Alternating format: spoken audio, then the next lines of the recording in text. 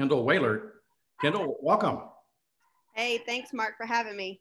Hey, I'm so excited. We've got lots of stuff to talk about. We may even run a little bit late today, but before we do that, tell the audience just a little bit about where you're from and what you do. Okay. I'm originally from Columbus, Georgia, and my husband's job moved us to Fairhope in 2014. I am the broker of the Fairhope J. Park Houston County office. We have 5 locations, but I do broker the Fairhope office. I have 3 kids, about to be 14, about to be 12, and then 2.5. So I'm busy. Boys or girls? 2 boys and a girl. So oldest is a boy, middle's a girl, and then the youngest is a boy, which keeps me definitely really busy. Well, great. Now there's so much to unpack here, but first of all, congratulations on being a CEPI nominee. I think you're in 4 categories. Thank you.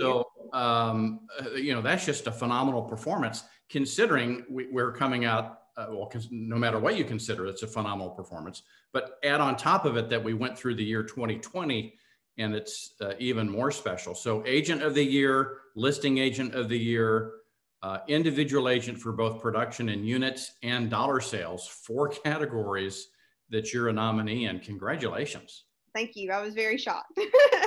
Well, obviously you put in the work. Now, one of the things that you've shared with me is you are very intentional about your time. Tell us about that.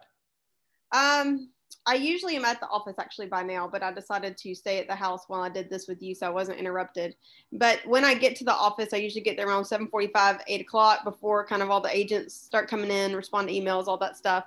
And my door is always open since I am the broker. And if it's only closed usually if I'm in a meeting, but when I'm at the office, my goal is to work super, super hard from 8 to about 4, except for on Mondays and Thursdays, it's 8 to 3 because I got to get my daughter to cheer. But I'm very intentional with that time, and the agents know that. I do chit chat, like we'll go to lunch and stuff like that. But when I'm there, I'm there to work so that I do not have to work weekends. Every once in a while I'll work a weekend, but like spring's on its way, summer's on its way, I'm gonna be on the boat. So, right. I want to have that time with my family. Well, what we know is Parkinson's law, work expands to the time you give it. So if you give it 8 to 4 and no weekends, then you're going to get the work done in that amount of time that you allocate it. It's just science. Yeah. Now, you also, I think, take a little mini vacation, I think about once every quarter, right? Just to kind of get away and break things up. Yes, we went to Utah in December.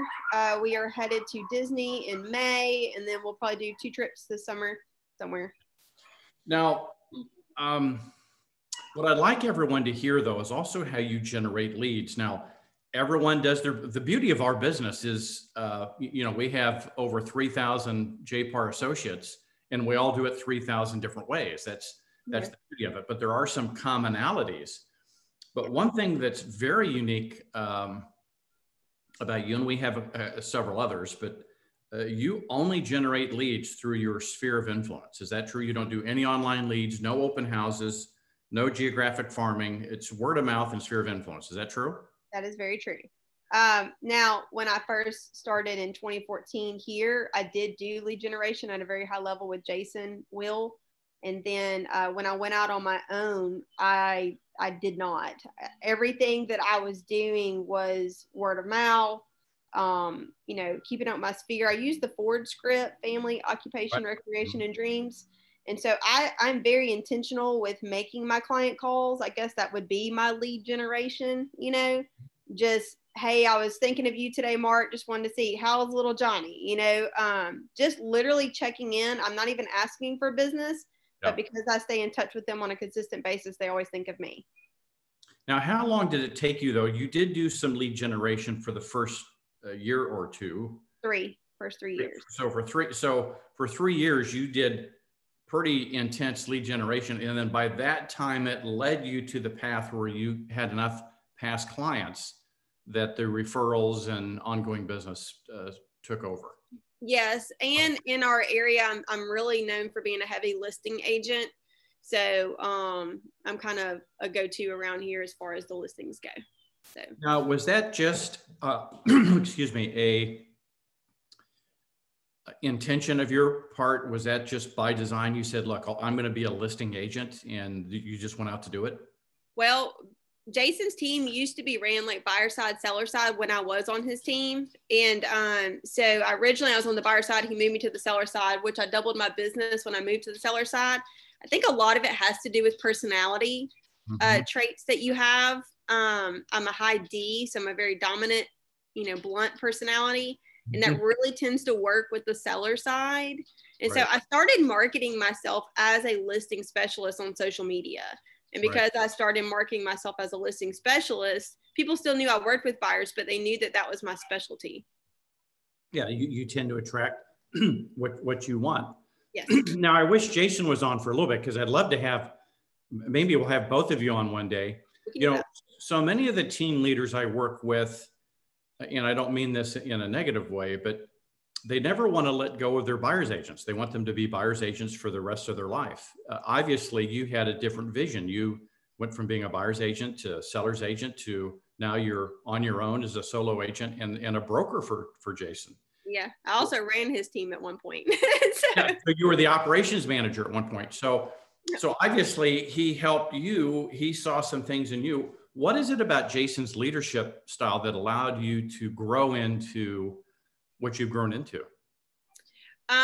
Well, Jason was not happy when I left the team, because he really, that was when I was the operations manager and I still sold. So when I left, I sold about 12 million. So I was taking a $12 million, agent away from the team.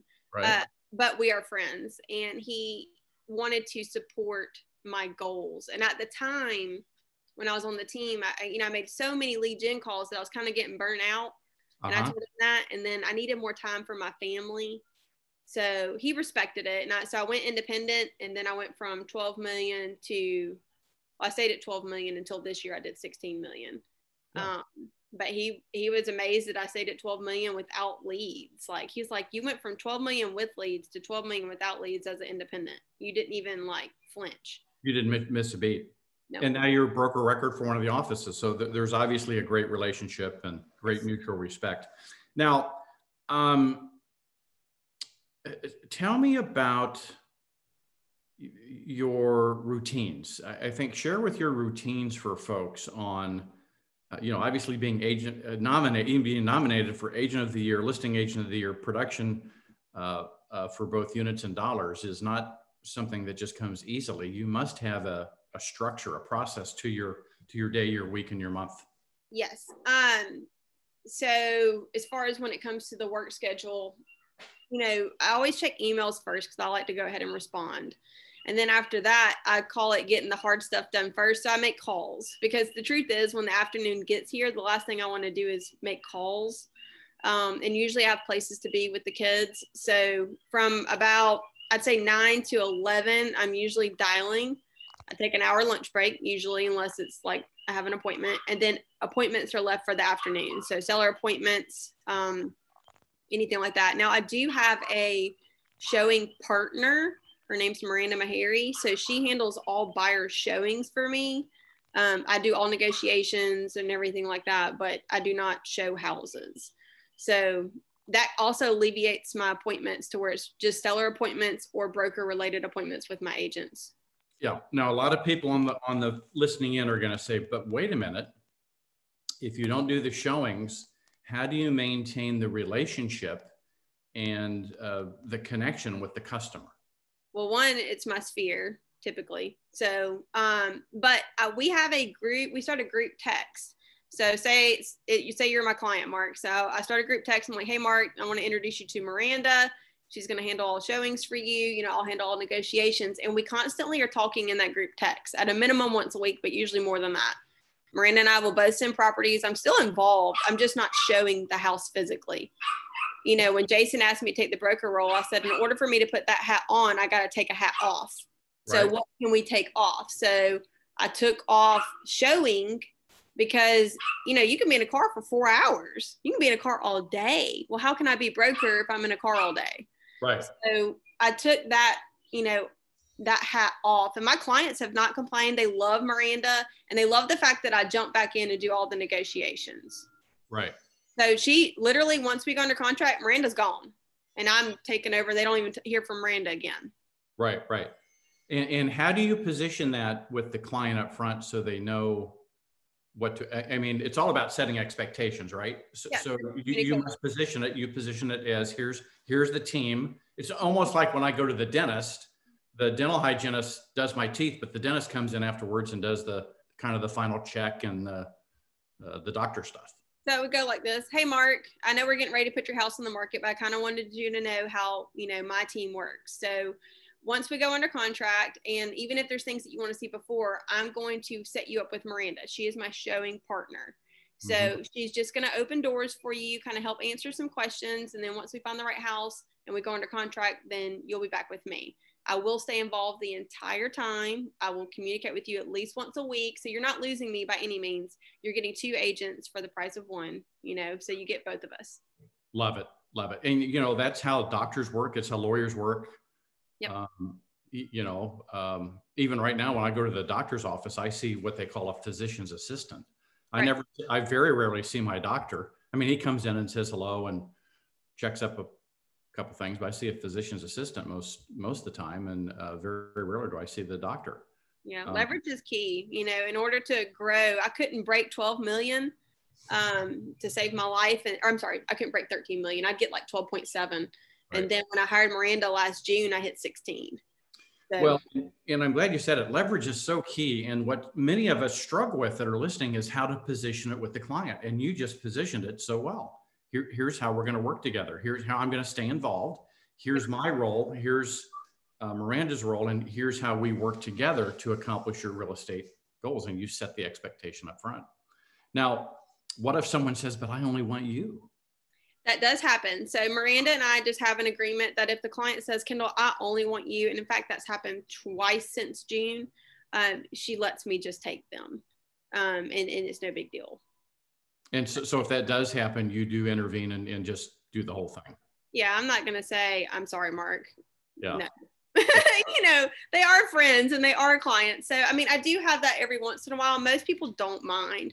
But if I've had 2 since June, I've had a lot that I sent to her. I can handle 2. When you think about it, let's say it's, 2 out of 20, 2 out of 10.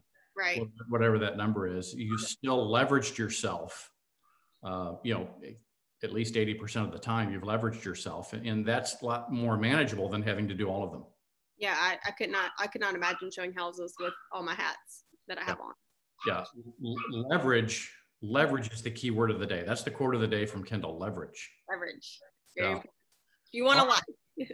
Any last words of wisdom for the group? When I transitioned to the independent side from the team side, I thought that buying leads and all that was so important. But what I didn't realize is because I had made so many calls, I wasn't staying in touch with my past clients like I should. And when I let that go and stayed in touch with my past clients, my business skyrocketed. They already love you. So they already love Mark Johnson. So they can send you more business than any lead that you'll ever buy. And it's warm business. It's not cold business. So, they're already singing your praises. So to, develop that relationship, don't treat them like a transaction, treat them like a friend and become their friend. I'm not saying you have to go to dinner with them, but just stay in touch. Yeah. And I think your business will truly, truly grow if you truly care that way. Absolutely. Well, thank you so much for joining us this morning. We'd love to have you back and dig into a little deeper on some of these topics. Sure, I'd be happy to.